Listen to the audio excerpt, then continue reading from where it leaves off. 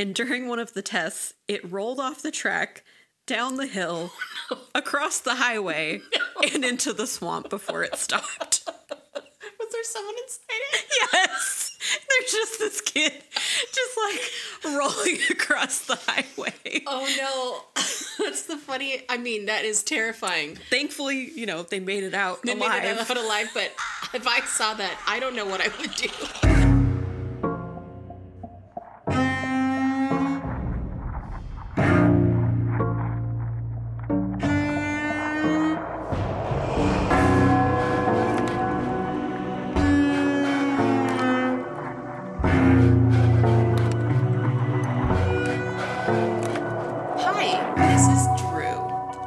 Olivia. And we are Oddly Curious.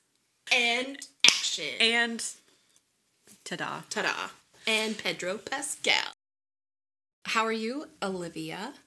I'm pretty good. How are you? I'm really good because I am on my second cup of coffee at your house. Yay! I've only had one cup of coffee. I need to catch up with you because I am sleep deprived. Oh, yeah. I mean, is there any time when we're not? I think that's like a level of survival. I'm like, I don't remember the last time I wasn't sleep deprived. My favorite thing actually right now, and this is not being funny, and it can be funny, but it's not, is waking up to get ready for work and you have sent me something at 1 a.m. It's either something on Pinterest, a TikTok, or you're like, hey, this person said this. And I'm like, oh, how sweet. She's living her best life when I want to be living my best life too. Is it my best life? No. I don't know. Yeah, the thing is, like the nights that I do work, I work late. And so then I get home and I want to like relax. And then I relax for a while. And then I also just like waste my time on social media. And then I finally go to bed. And then lately, when I stay up too late, I've been getting heart palpitations. So, yeah, I need to fix. Oh my gosh, I can't talk. Fix my sleep schedule so I don't die. Wait, you're getting heart palpitations because you're staying up late? Yeah, so it's like, you're not getting enough sleep. Yes. Ooh. It's literally like if I stay up past a certain time, my body's like, ah. Yeah. I'm so sorry. I've done it to myself, but I'm trying to fix it slowly. Yeah, anyway. Usually that is what happens to me when my anxiety is pretty bad. Yeah. My anxiety hasn't been any different than normal, just bad sleep schedule. Yeah. Yeah. Well, I applaud your efforts. Thank you. Hopefully there will be less messages from me at 1 a.m. I'll still send you messages. Good. But it's always, I'm like, when you wake up and no one has texted you and you're like, well, that's probably good because people are sleeping. But you're also like, oh. And I'm like, I'm here. I know. Like a night angel. So. I know. I'm trying to think if there's anything I wanted to say before we jump right into what we're doing. I know. I feel like I thought of something earlier, but of course I didn't write it down. Right. Because why would I do that? Not me. No. I did go on a road trip this past weekend, and I did post some things on our Instagram, which were just like either past episode related, which was really fun because it was just like, well, we're there, and it made me excited for our hopeful future podcast road trip. I know. I'm very happy that you got to go, and I was living vicariously through your pictures, but I'm like, oh, I want to be there. Yeah, next time, let's do it. And we'll actually eat at Billy's. Yes. Let's do it. And it'll feel a little anticlimactic, because you're like, oh, it's just like a regular place. There's nothing special. Yeah. I mean, bar food is fun, no matter what. Yeah. Even if it's just run-of-the-mill. Run-of-the-mill, yeah. Yeah, and I don't know if you'll have something to add to the road trip today, but I have something to add to the road trip. Oh, yeah. No, my road trip is in outer space. That's the ultimate road trip. Yeah, I know. Like, let's make it happen. Elon Musk is like, I'm listening. I'm like, don't listen. Can we go with someone else? like, please don't hurt us. Yeah, so I might as well just jump right into it. Okay. So today, Olivia, I am going to tell you about Halley's Comet, or Halley's Comet, or Halley's Comet. Oh, I've never heard Halley's. Yeah, so I looked it up. There's not like a correct pronunciation because this guy, Edmund Halley, he named the comet in 1758. No, 1705. Oh no, 1705. Hold on. Let me 1700s. 1700. Hold on. I think Roman can actually fix this because I was like, wait, that's this when he predicted that it would be coming around, but I don't know if they actually named it the same time, and I should have written that down. I'm like, I'm so glad that this can be edited out. I know. Okay. Anyway, it was in the 1700s. I'm going to say it was 1705. Okay.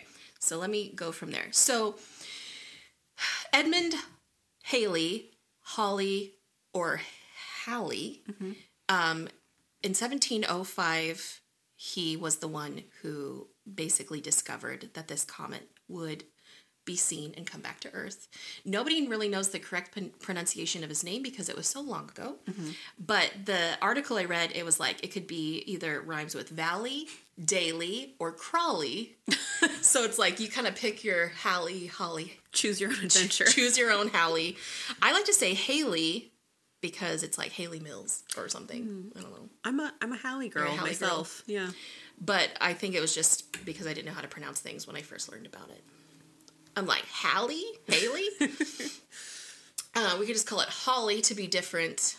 No, I won't do that. No, that feels weird. So this... my already so like... I feel like already got off the rails. Like, what just happened? Okay. Halley's Comet. Yes. And sometimes I will say comet. I mean comet. Okay. It's like some people might say addict instead of attic. Just autocorrect in your mind that Drew means comet. Comet. I don't know why sometimes it just wants to be comment. Words are hard. Words are so hard. It's like 3 PM on a beautiful spring day, and I'm like, why can't I talk? Life is not hard right now. Yeah. Isn't it always? It is always hard.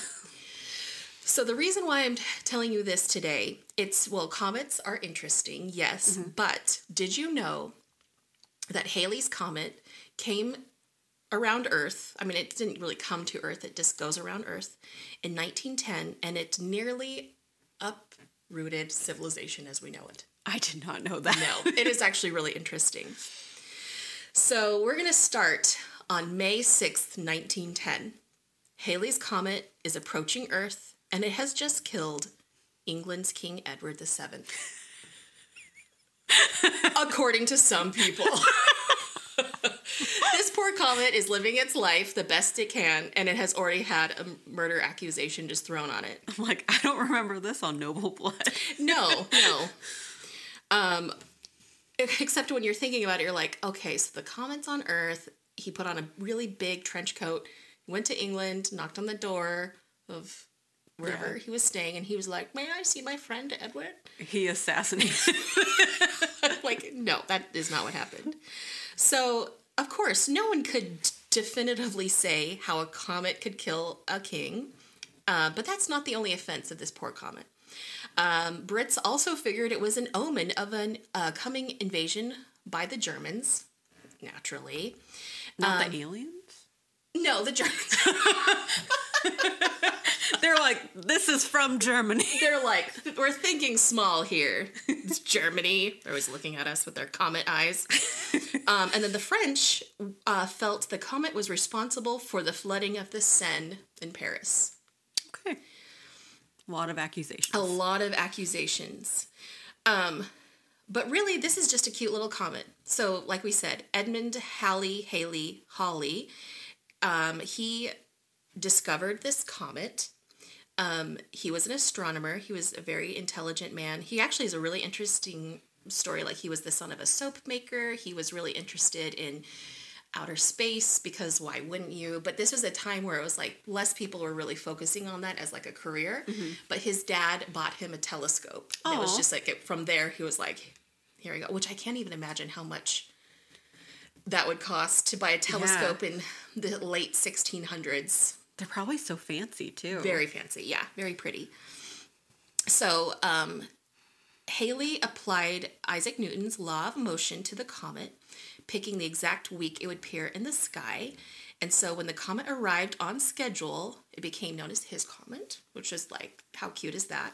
Although the comet is much older than him, and it's like, well, you know, we're in the Western world, it's going to get the Western name. Yeah. But he did not live long enough to see this prediction come true, which is like, oh, that's sweet and sad.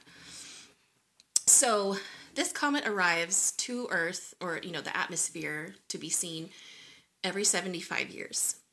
So it appeared in 1758. It reappeared in 1835. It is now here in 1910. Just killing off kings. Bringing omens. Bringing omens. But before we even go into this crazy, crazy omen-filled comet, let's actually talk about what is a comet. Okay. Yeah. So it's just a little cute, icy solar system body.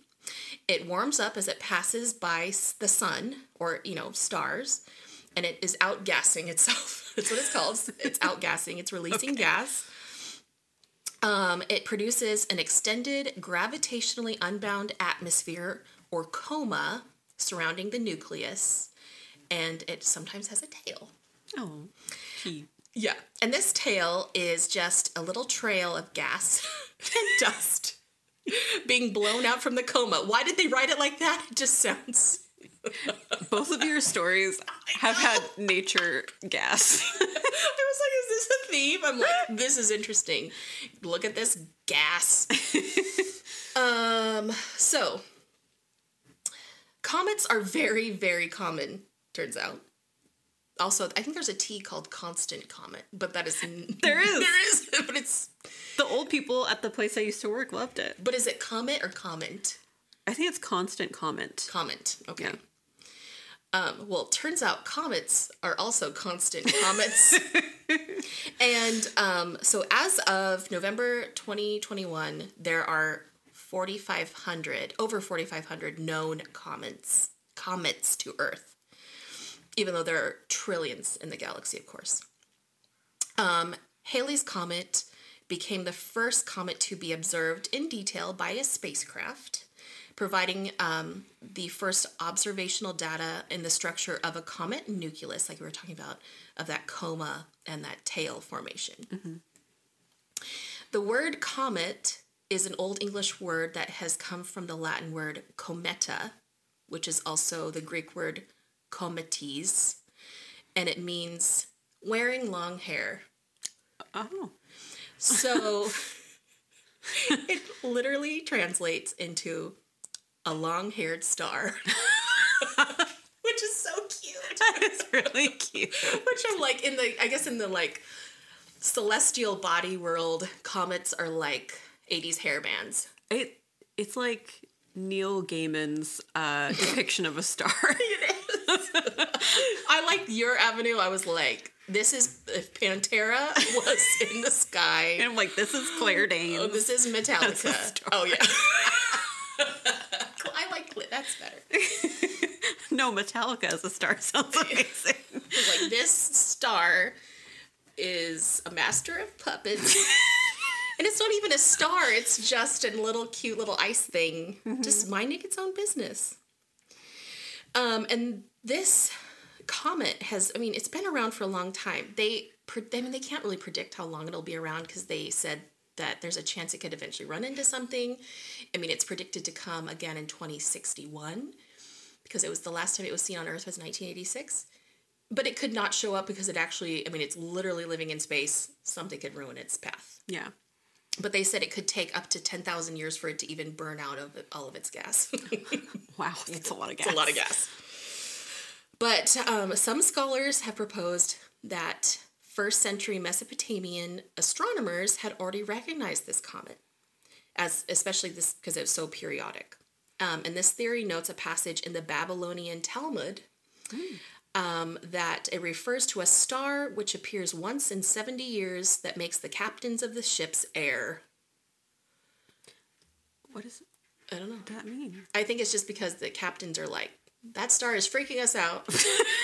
Or maybe they're like trying to... They're like, what is that? Yeah. Like they will chart by the stars and they're like, that star is moving. It's making us mess up. I don't know. Oh, yeah, that's interesting because, yeah, they used to travel by the stars. Mm-hmm. But I wonder if it's also like a really nice way of saying this moving thing in the sky is freaking us out. Yeah. It's causing us to err. I don't know. So now we know Halley's Comet, it means well. It's just doing its own thing. It's living in space with a cute little tail. And it has not killed anyone as far as we know. But it sure freaks them the heck out. Sure freaks them out. So, 1910, Halley's Comet, it's back.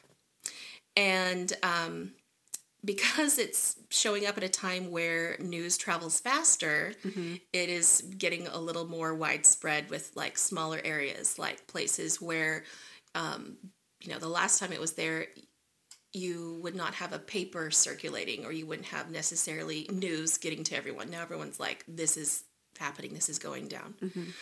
The Royal Observatory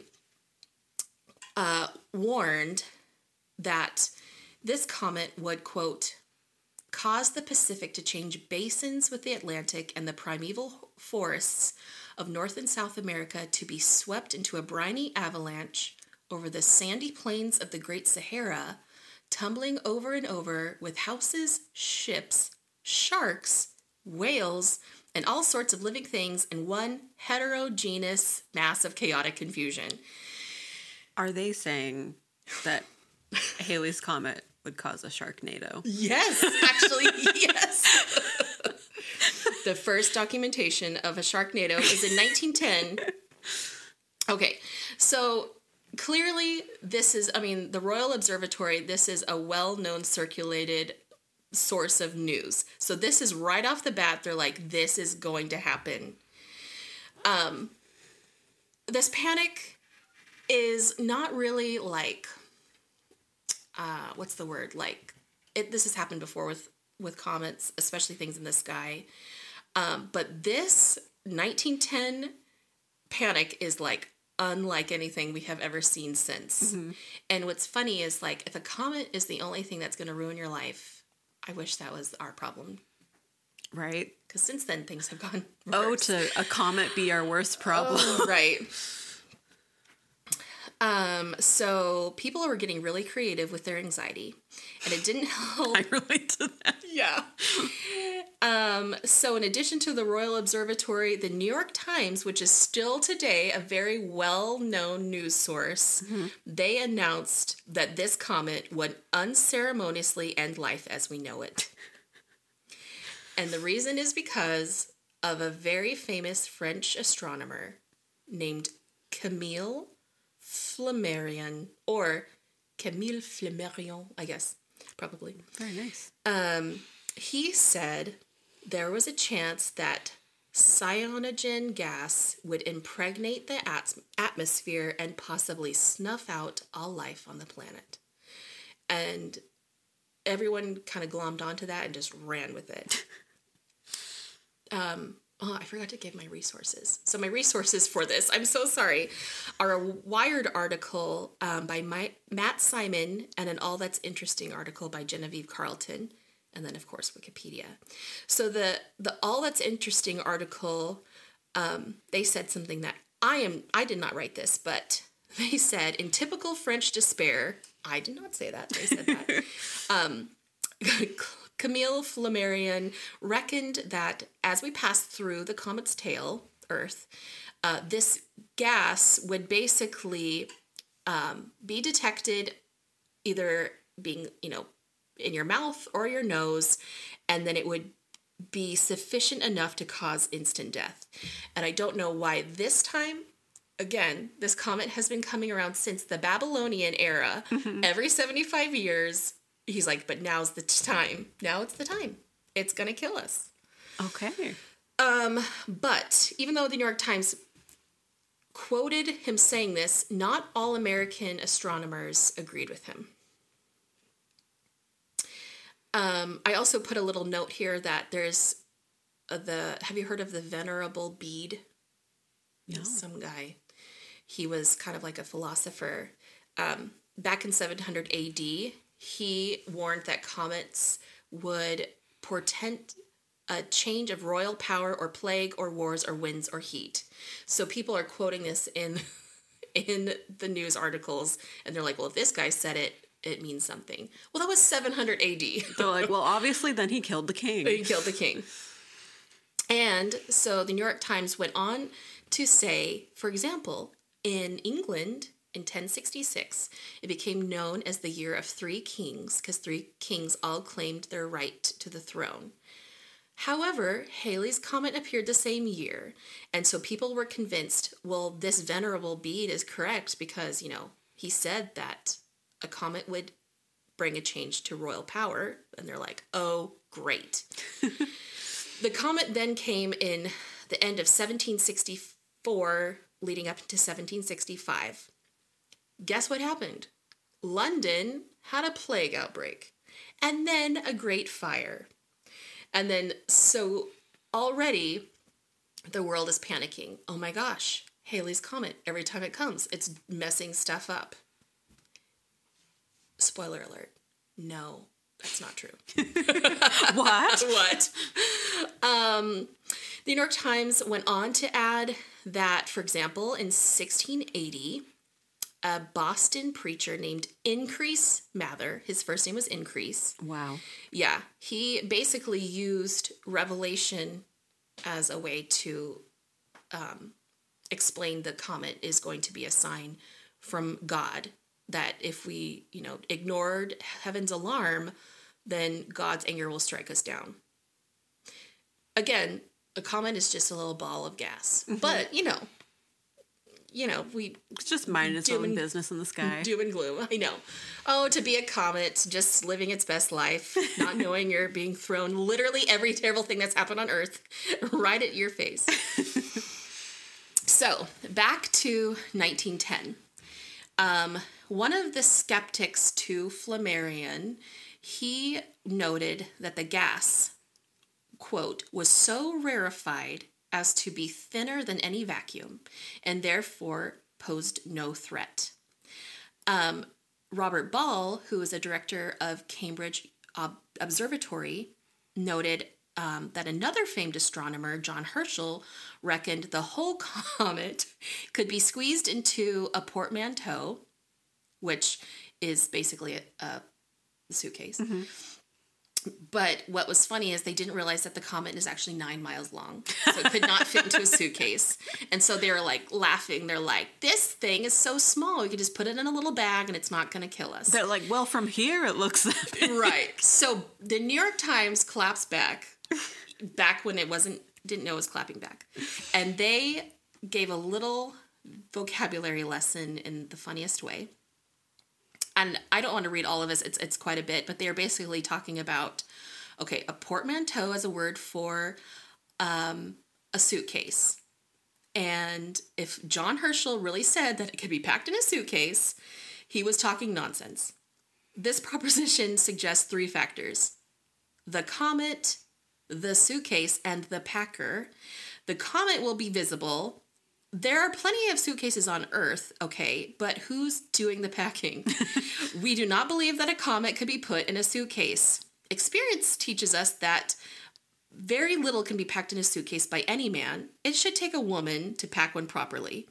There are plenty of women on Earth, of course, but John Herschel's lighthearted assertion, now gaily stepfathered by Sir Robert's assertion, will not tempt any woman to do unnecessary packing of a comet. A comet, once packed into a suitcase or even a trunk, because, that's bigger, would be must beyond recognition and no further use to anybody. Better leave the comet where it is. We will all feel safer. End quote. That is amazing. It's like, oh yeah, a comet and your carry-on luggage, you won't be able to recognize it. But This did not make anyone feel safer because they're like, okay, New York Times, we get it, but we're still scared.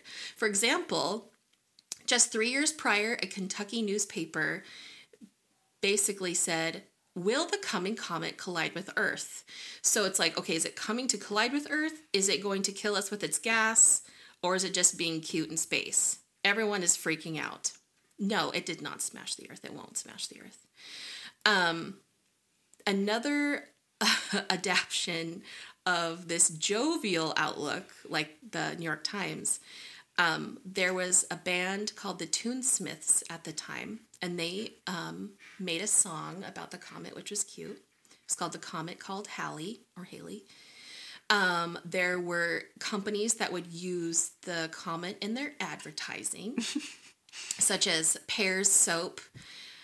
They would use a slogan called, Pear's Soap is visible day and night all over the world, much like the comet. It's like, well, okay. Soap has nothing to do with that. But some people went as far as creating anti-comet pills. Okay. One brand actually promised, quote, an elixir for escaping the wrath of the heavens, end quote. There was a voodoo doctor in Haiti who was said to be selling pills as fast as he could make them. I bet he was. Like, what was in those pills? And then 2 Texans were arrested for marketing sugar pills as a cure-all for all things comet. But police released them shortly because customers were so upset and demanded their freedom because they wanted the pills even though they were told they were fake. That placebo, man. Oh, man, it is strong. And then, of course, gas masks were flying off the shelves. There was further, if you go even further into this, it was said that the country of Korea, because I believe South and North Korea were still this one at this point, they had stopped going to work because they were so scared. They're like, why work when you are just going to be killed by a comet? There was some articles that were written that said a shepherd in Washington State had gone insane with worry about the comet. Well, a Californian prospector nailed his feet and one hand to a cross, and despite his agony, pleaded with rescuers to let him remain there so that he could survive the comet. I'm not really sure how that would make you survive. I don't know. No. Like it was going to sweep him away, or I don't know. I don't know what the reasoning there. No. Churches found themselves packed to the brim with worried followers. And then some people at home were going as far as plugging up their keyholes to keep out the vapors from the comet. But despite this insanity, most people were actually excited about it because it's like, I mean, it's pretty to look at and, you know, it's in the sky, and people felt like it was a once-in-a-lifetime experience, which it is for a lot of us because most people don't get to see it twice in their life. Mm-hmm. You can see it once.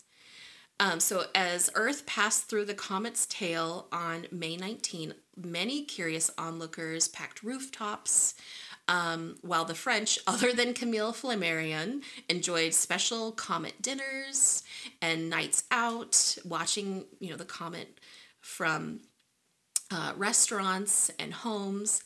However, Camille Flammarion stuck with his theory, and even though the comet was gone after a few days, he said 4 people, just 4 people on Earth, had certain olfactory experiences, which are described variously as smelling of burning vegetables or burning marsh. So it didn't really kill him. They were smelling something bad. It might have just not been the comet at all. Yeah. Were they having a stroke? Maybe. Like, it's your first sign of smelling a burning marsh. Yikes. So, realizing that Earth had survived a near apocalypse, the people of France danced and embraced in the streets. However, in Atlanta, Georgia, they missed out on all the fun because of cloud cover, although the Atlanta Constitution seemed relieved because they said the clouds saved the city. And I like whoever wrote this, I think this was Matt Simon. he wrote, Atlanta and the rest of the earth were saved by reality. That's awesome. Because for thousands of years, for literally thousands of years, Earth has seen so many comets come and go. We're all still here. Mm-hmm. It's going to take much more than that. So 2 years after this event, an even more fanciful theory from, I can sort of read this Chinese name. I don't know about that part, but Cheng Qin Liang of Imperial Polytechnic College in Shanghai, he said, quote, "It is obvious the comet has no tail at all, but the so-called tail must be the sun rays which, while passing through the body of the comet, look like a tail." Which is true because it doesn't really have a tail. Mm-hmm. But should the comet itself be transparent, it should form a convex lens. Then everything on the Earth will be burnt provided the sunlight passes through the body of the comet and the focus falls on the surface of the Earth. End quote. So, while procrastinating warriors only got around to proposing that the Earth had survived this deadly thing is anyone's guess. It's just really like, no, we don't need to have protection from a little thing following a ball of gas and ice.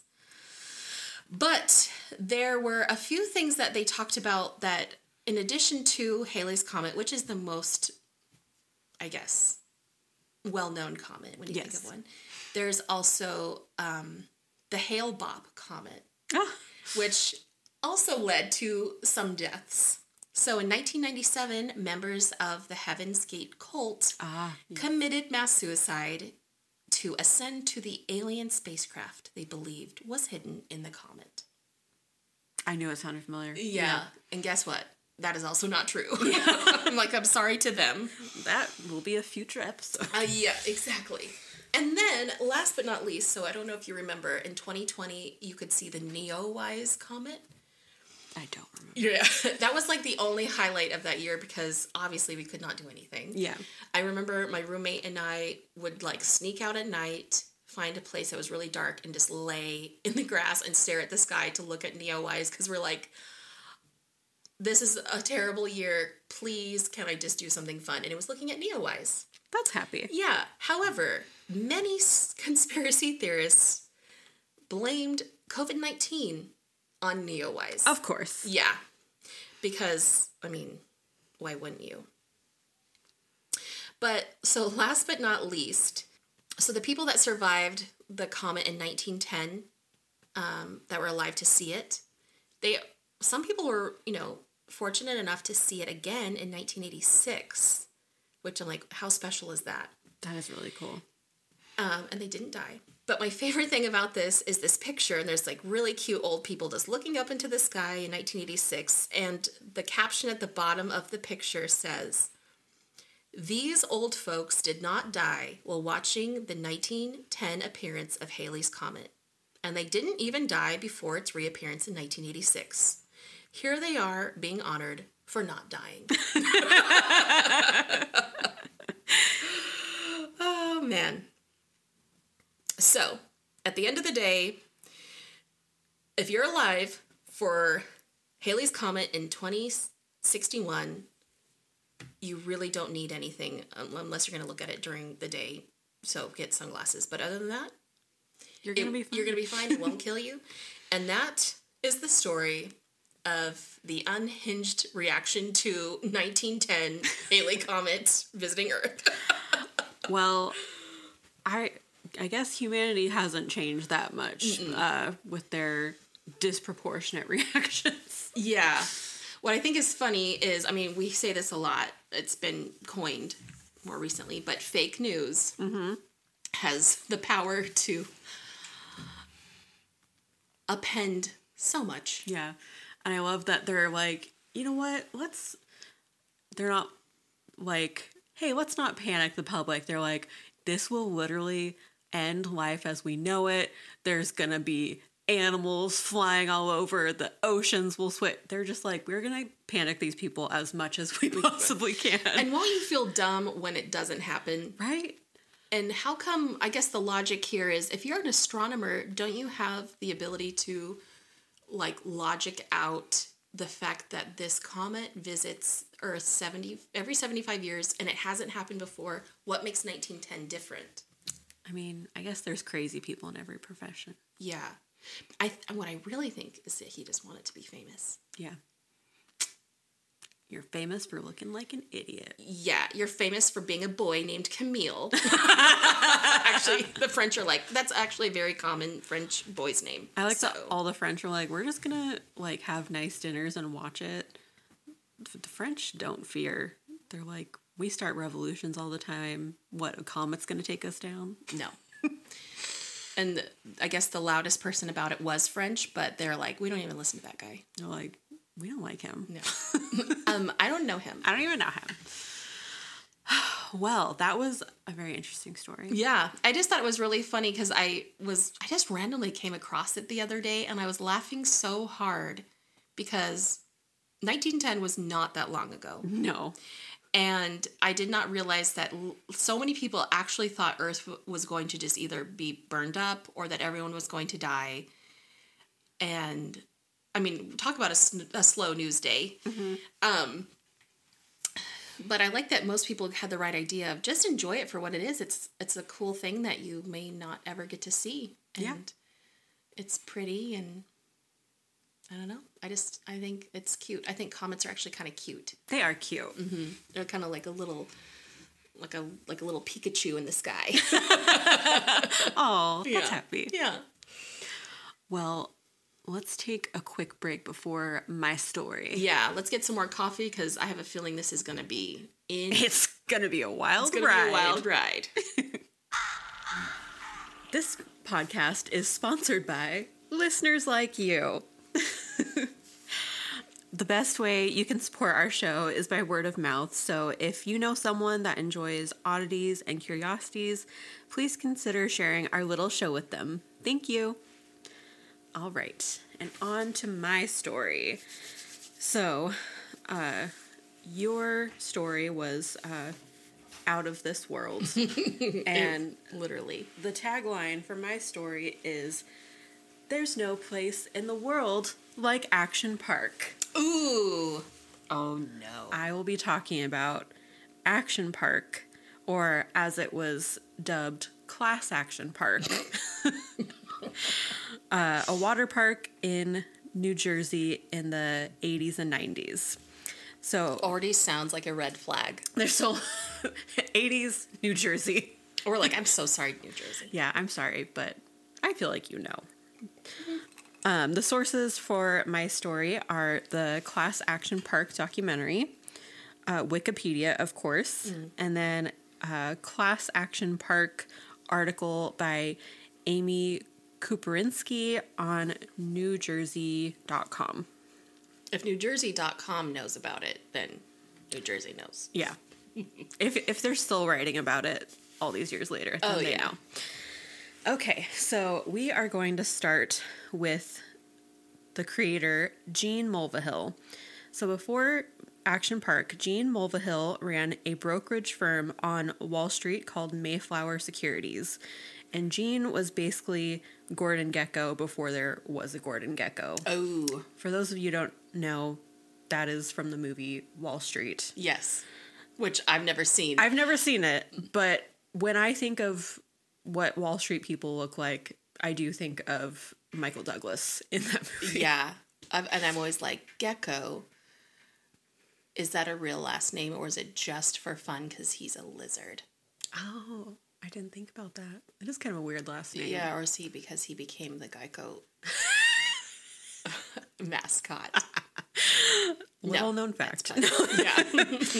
And him and his friend, Robert Brennan, would make money selling worthless penny stocks. Now, I'm not going to get into what penny stocks are because I barely understand it myself. Is it just a stock that's very cheap? It's useless. It's like a stock that they know is not going to do well, and so then they sell it to people that don't know any better. Oh, that's sad. Yeah, it is really sad. I don't know anything about the stock market, but don't let me buy a penny stock. No. And again, I have not seen this movie, but in the documentary, they show a clip of the movie Wolf of Wall Street, where Jordan Belfort, who's also a real person, made his money selling penny stocks as well. Oh, okay. One of the many things. Leonardo DiCaprio's yes, character? Leonardo DiCaprio. I always thought he was also Gordon Gekko. See, that shows what I know. No, he's not. I only know that from like another podcast that talked about the movie. So they were making tons of money before the SEC got onto them and shut them down, mostly due to Robert Brennan's shady dealings. So it looks like Gene Mulvihill was kind of getting away with it before Robert Brennan came along, and then he kind of blew the operation for them. So Gene went on to buy 2 ski resorts in Vernon, New Jersey. And at this time in the 80s, people like Hugh Hefner were viewing Vernon like a possible new Atlantic City or Orlando. That was the hope, is that it was going to be a place where there would be a lot of tourism and a lot of nightlife. And at this time, there was a Playboy Lounge that Hugh Hefner started there. And then people like Tony Bennett and Wayne Newton were also performing at nightlife spots there. It feels very Atlantic City. It does feel very Atlantic City. So there was some potential, and Gene, being a businessman, saw the potential there. During the winter, people would come and ski in Vernon at the ski resorts, but Gene, being a businessman, needed a new scheme to bring people in during the summer. So he came up with the idea of a water park, Action Park, and his friend Brennan was helping to bankroll this project. So in 1978, the park opened, and Action Park was one of the first modern water parks, and it utilized the natural landscape of the mountains and the ski resort. So like a lot of the attractions were kind of built into like the landscape of it. And all of the water came from the mountain springs, so it was freezing. Oh, wow. And there were 4, I don't know why it says 4 main parts. There were 3 main parts. Clearly have 3 portions of the park. So there was the Alpine Center, Water World, and Motor World. And Water World and Motor World were divided by a highway going like through. An actual highway. An actual highway. Oh, no. Yeah, so it already sounds a little sketchy, and then you have a highway going right through the park. So if you want to get to the other side of the park, you have to get across the highway. One of the things that people loved about Action Park was that it was so different and innovative. And partly it was because Gene Mulvihill wanted a really fun and different place, but it's also partly because absolutely no one with an engineering background was consulted during the building of this park. What? No one? No.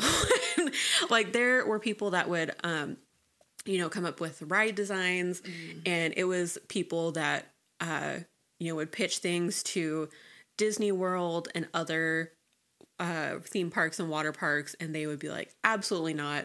That's way too crazy. And then they would go to Gene Mulvihill, and he'd be like, that's great. Let's just put that in the water park, and then I'll also tinker with it for some good measure. Oh. And not only that, but the theme park was essentially run by teens. All the employees there were teenagers because they were getting their summer jobs. Right. But when it comes to safety, that poses a huge problem when it's just teens that are in charge of every department, basically. Because nothing says, I care about people around me like a teenager. Right. They're like the least interested in what anyone's doing. And also, like, even if they are trying to enforce rules, who's going to listen to, like, some teenager? No one. Either it's other teenagers or adults who are like, what's this kid going to do to me if I don't listen to them? And hazing was also very common among the teen staff. Oh, my gosh. And they would even, like, try and drown each other as part of the hazing at the water park. What? Yeah. No one died from that, but definitely some unsafe practices were going on. Yeah. And no one in management cared about labor laws, so they would be working insane hours during the summer.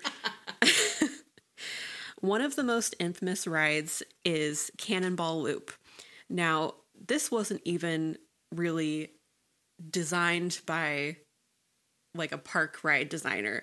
Gene took a cocktail napkin, drew a loop-de-loo, and said, I want this to be a ride. And then someone expanded upon that. Yikes. So it's always great when a cocktail napkin is involved, because then you know drinking is probably involved too. Yeah. Engineers everywhere are like, oh, you use the cocktail napkin theory. So Cannonball Loop was an enclosed water slide that was pitch black. And also, I just want to stress that everything in this park was made of like cement, concrete, asphalt, whatever. I just got a concussion hearing that. I know. So the slide gets built and they send test dummies down, and according to legend, all the test dummies come out dismembered. No! Oh my gosh. So thankfully they made a few changes to things before they had actual humans tested out. Mm-hmm. And then Gene started offering $100 to any of the teen employees who would test the slide. So the first few kids come out and their faces are all bloody and they can't figure out why. But then they're like, well, we should probably put some padding in to make it softer for everyone. And then more kids went down the slide and they were coming out covered in lacerations.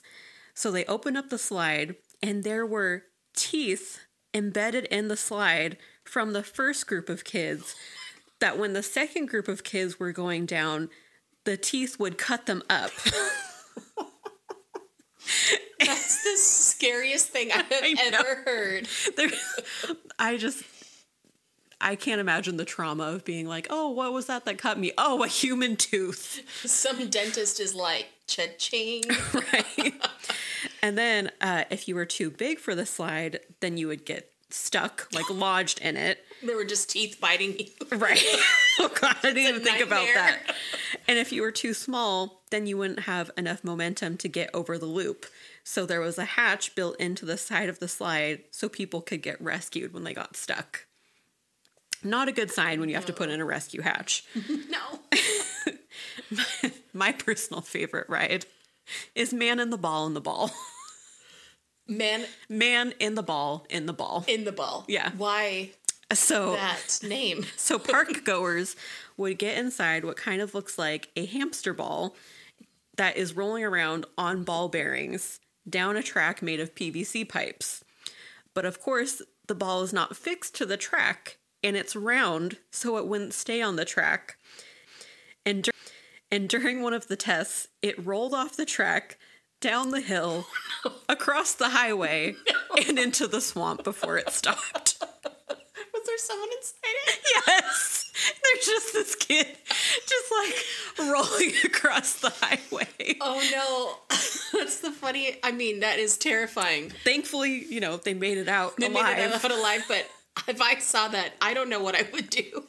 Crying when I was watching the documentary because there's like an animation of it going across the highway. Oh gosh. Oh no. Another slide was inspired by zero gravity, and it was nothing should be inspired by zero gravity, especially when it's made of concrete. Yeah. So it was designed in such a way that people would come down the slide and then they would become airborne and then come back down onto the slide made of concrete. Oh my gosh. As you can imagine, there were some injuries. Yeah. Most notably, one kid came back down so hard that he had to be carried away on a backboard. Oh. Yeah. It makes it... Having been on a backboard before... Right. That's already... You have a first-hand experience. An icky feeling, but then just imagining that you're just going down a water slide and then you get carried out of the park on a backboard. Or the whole time you're like, I am having fun. This is fun. I'm having fun right until you get slammed back down. Oof. Yeah. Moving on. The Tarzan swing was just like a rope swing that you would swing across into the water. But there was an observation deck where everyone that was in line for the swing could watch when you were going across. and all these New Jersey teens are yelling at you about how terrible your swing is and what a wuss you are, and just yelling obscenities at each other, which sounds more traumatic than honestly anything in the park to me. Because imagining just like a group of teenagers watch you and making fun of you. That is actually most people's nightmares. It's true. I don't want an observation deck on anything. Never watch me do anything, please. Please. And then most people couldn't hold their body weight, and they would end up just flopping into the freezing cold mountain spring water. And the combination of slamming down into the water and it being so cold, they would be stunned and forget how to swim. Oh, no. And sometimes would have to be rescued. Yeah. I have no words. Now, back to Gene Mulvihill for a bit. Okay. So Gene didn't believe in insurance, but of course he needed insurance to run a water park. Yeah. So instead of getting insurance, he set up his own fake insurance company that he called London and World Assurance, which sounds super fake. It sounds like the London and World? Uh-huh. And it was in the Cayman Islands, and he would also use it to launder money. I'm like, Cayman Islands has the unfortunate reputation for being the place that people run to when they're running from the law. Yeah, they're like, hey, we don't want that reputation. No, because I guess it's like beautiful. And I know they have really strict laws there. So like, why are they going there? I don't know. This eventually led to an 110 count indictment, and Gene pled guilty to fraud, but that didn't stop Action Park's success. Oh, no. Now back to more of the park insanity. Another feature in the park was the cliff dive. There was a slide that you could go down from the top of the cliff, or you could just jump 20 feet off the cliff. Into what? Into freezing cold spring water. At least I'm like just the ground. Now, I don't know about you, but I've jumped off some cliffs before. Probably most kids have in their childhood as well. But usually there's not a whole lot of people around, just, you and a couple friends. At the park, there was tons of people jumping in. Oh my gosh. They weren't really regulating how quickly people would jump in one after the other. Are people landing on each other? There was some risk of that. Ooh. And then if you were having any trouble swimming or you weren't coming back up, they couldn't really see you because it was like a murky, like spring water. And so they eventually had to paint the bottom white so they could actually see people. And several people, due to not jumping how the lifeguards instructed, because why would they? Because they're teenagers. On impact, would dislocate their shoulders. Oh. Mm-hmm. Okay, once I jumped off a bridge. Okay. And looking back, I should not have done that. But a lot of people do. This is an area near my hometown that it's like a 30-foot bridge. I think I'm afraid of jumping off things because of that one time I did that. Mm-hmm. I don't understand how I would do it around so many people, seeing people get injured and then being like, well, I can do it. No. You're like, I'm not going to get injured. No. Oh, that's scary. Yeah. But don't worry, though. If you had any issues, the lifeguards would give you a wristband that said CFS, which stands for Can't Effing Swim. Seriously? And if you had the wristband, that meant you probably had already been rescued earlier in the day. So they're like, here's your wristband, you idiot. You don't know how to swim. Yeah. These jerk teenagers are just like, this guy can't effing swim. Wait, why are they in charge of making wristbands? I don't know. Why it should say, please help this person. Yeah. Instead, they're just like, we're from New Jersey and we're mean. Negging you. Yeah. Of course, a park like this is a huge draw for adrenaline junkies, latchkey kids, and people who are day drinking. So people who have no parental support. No parental support, no parental guidance. Drunk, probably doing other things at the park. Oh my gosh. And there was one ride in particular, a river raft ride, that people, due to the current, would often bump into each other. It's just like the way the current was. People would get piled up and bump into the tube, and people would get out of the tube and start fist fighting each other. Oh my gosh. And it was really funny. Someone in the documentary compared the park to being like the Purge. People are just doing whatever they want. Yeah, because who's going to stop them? Right? No one. No, the teens are probably going to egg them on. Mm-hmm. And another thing that adults would do is go to the park and get drunk during the day and then go... Wait, why is there alcohol at the park? Are they bringing it with them? Oh, there's lots of alcohol at the park. My gosh. There's like a full-on beer garden. There was like an area where there would be lots of festivals. Like they would have Oktoberfest and pretty much any festival that involves drinking. Oh, okay, good. And then they would do that during the day, and then they would go to Motor World at night so they could drive drunk around the speedway. And some people... And get into a giant hamster ball. And some people would even drive the go-karts off the speedway and take it onto the highway. I mean, you know what? Why wouldn't they? I would want to... I mean, if I was in that situation, I'd be like, let's see if I can do it. I like, don't put it next to a highway. My gosh. Why is it even accessible? It doesn't feel real. The fact that this is real is terrifying, but I really would love to just be a fly on the wall in the 80s. Literally watching this documentary felt like a fever dream. Yes. I was like, what is this? This is like someone just made up the worst possible things that you could give children access to. Yeah. Okay, so the Alpine Slide was a ski lift up to the top of the slide, and then you would go down these concrete slides on sleds, and the sleds had brakes so that you could pull on to slow down at certain points that were marked slow down. Ugh. But a lot of times they wouldn't work, or the brakes would be broken, and people would go either flying off the slide or their sled and would get broken bones, concussions, or because they're in their swimming suits, get burns from the concrete tearing up their skin. Oh. But fear not, they had an infirmary. Oh, good. When park full of teen nurses. Probably. When park goers would come in with burns, they would spray a solution on to your burns, and apparently it burned so badly that there was a circle drawn on the floor, and if you managed to stay in the circle when they were spraying it on you, you got a prize. And apparently, like, only 2 people ever got a prize, and they just got a stupid pin. What is the prize? Is it a wristband that says, you're an idiot?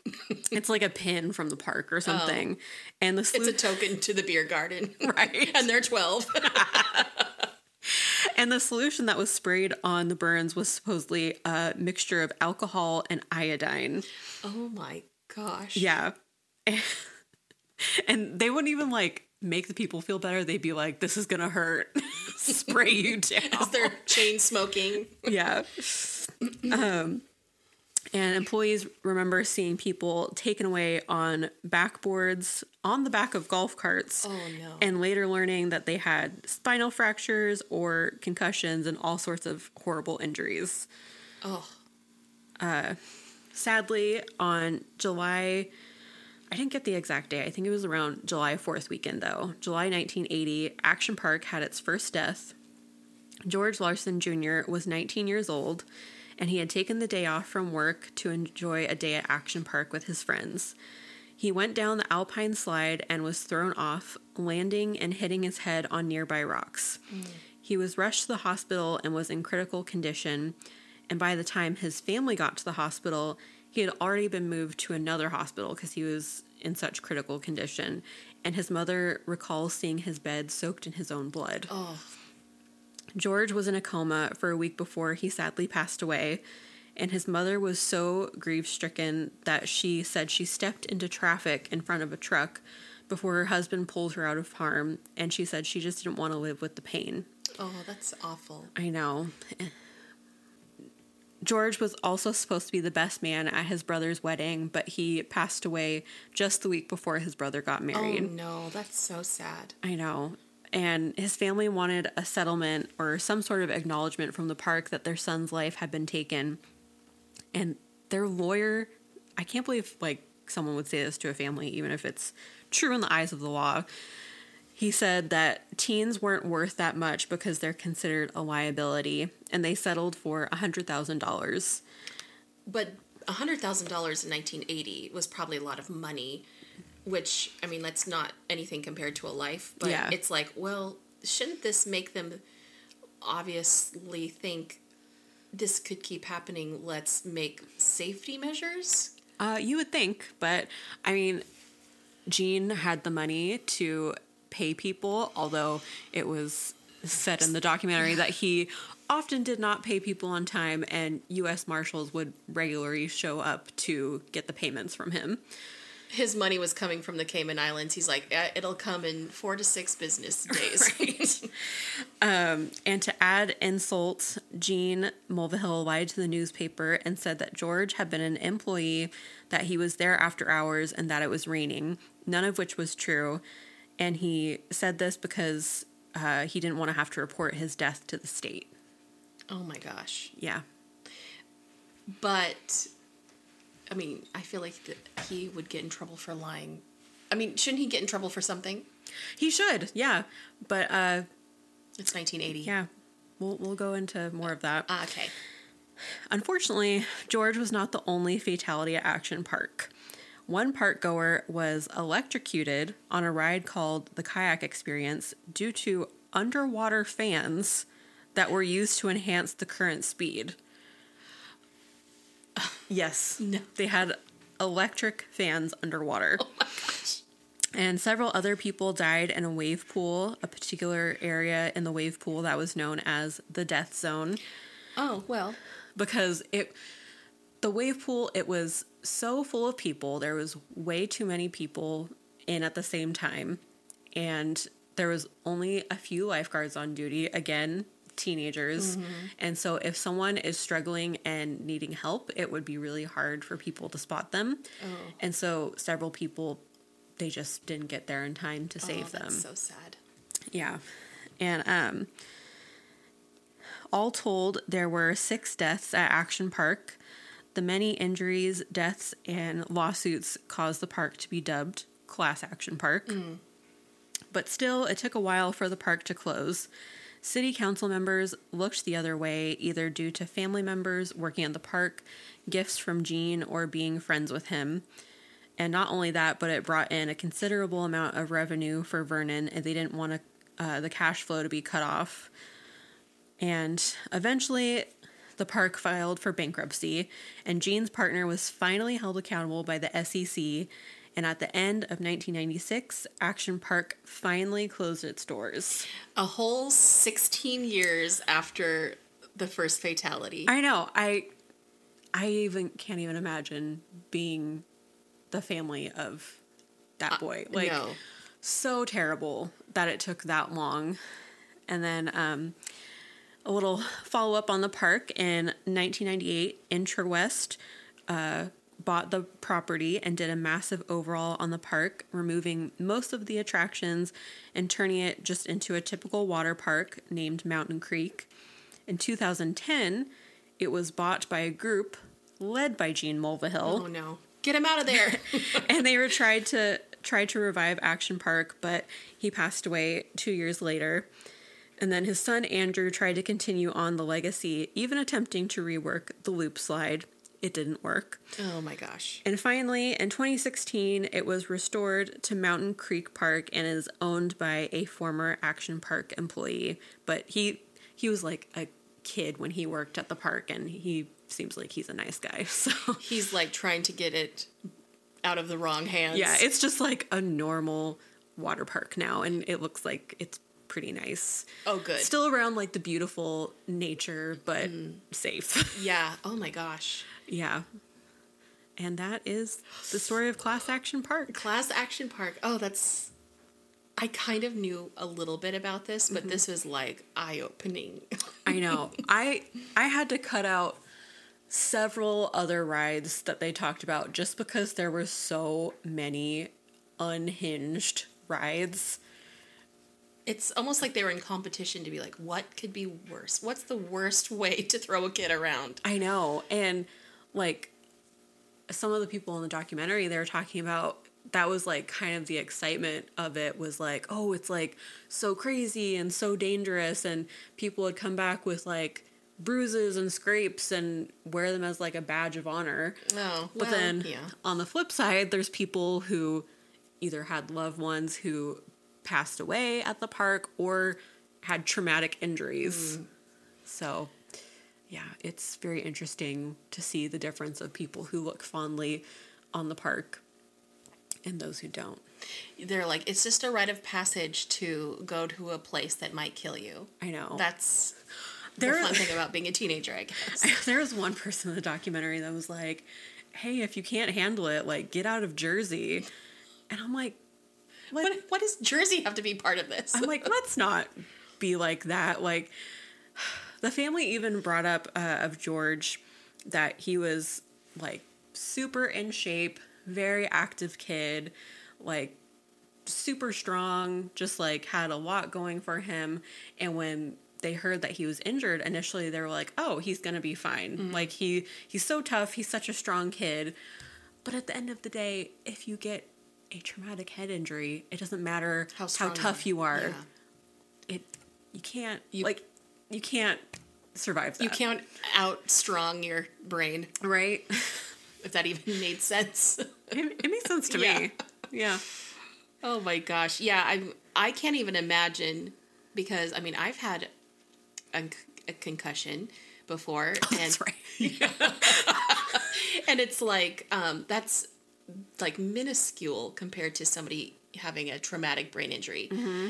And that really can mess you up for a few days or weeks. Like, I think mine was dumb. I fell down the stairs holding a bag of knives. That's another story for another day. But it's just, I can't even imagine just laying there in a pool of your own blood, and it's because you are having what you thought was going to be a fun time. It's just, Disney Imagineers are like, this is why you actually go to school, to learn how to build things. I know. I mean, thankfully it seems like at least the one guy, George, I imagine that he probably didn't feel anything. Yeah, I was hoping that too. Because, I mean, he was like immediately in a coma. Yeah. So hopefully he didn't have any pain. Yeah. I mean, that's like the only, what's the word? Nice thing. No, that's not like, the word. The only consolation. Consolation, yeah. I know, because like 19 years old. Oh, that's devastating. I know. Well, that was very well done. Thank you. And poor New Jersey. New Jersey does not want to be thought of as the teenage killer. It doesn't. I would like to go to Vernon, New Jersey, though, as part of our road trip, because it does look very beautiful. Yes, like, we are going to add it to the list. And we can go to the normal, sane water park.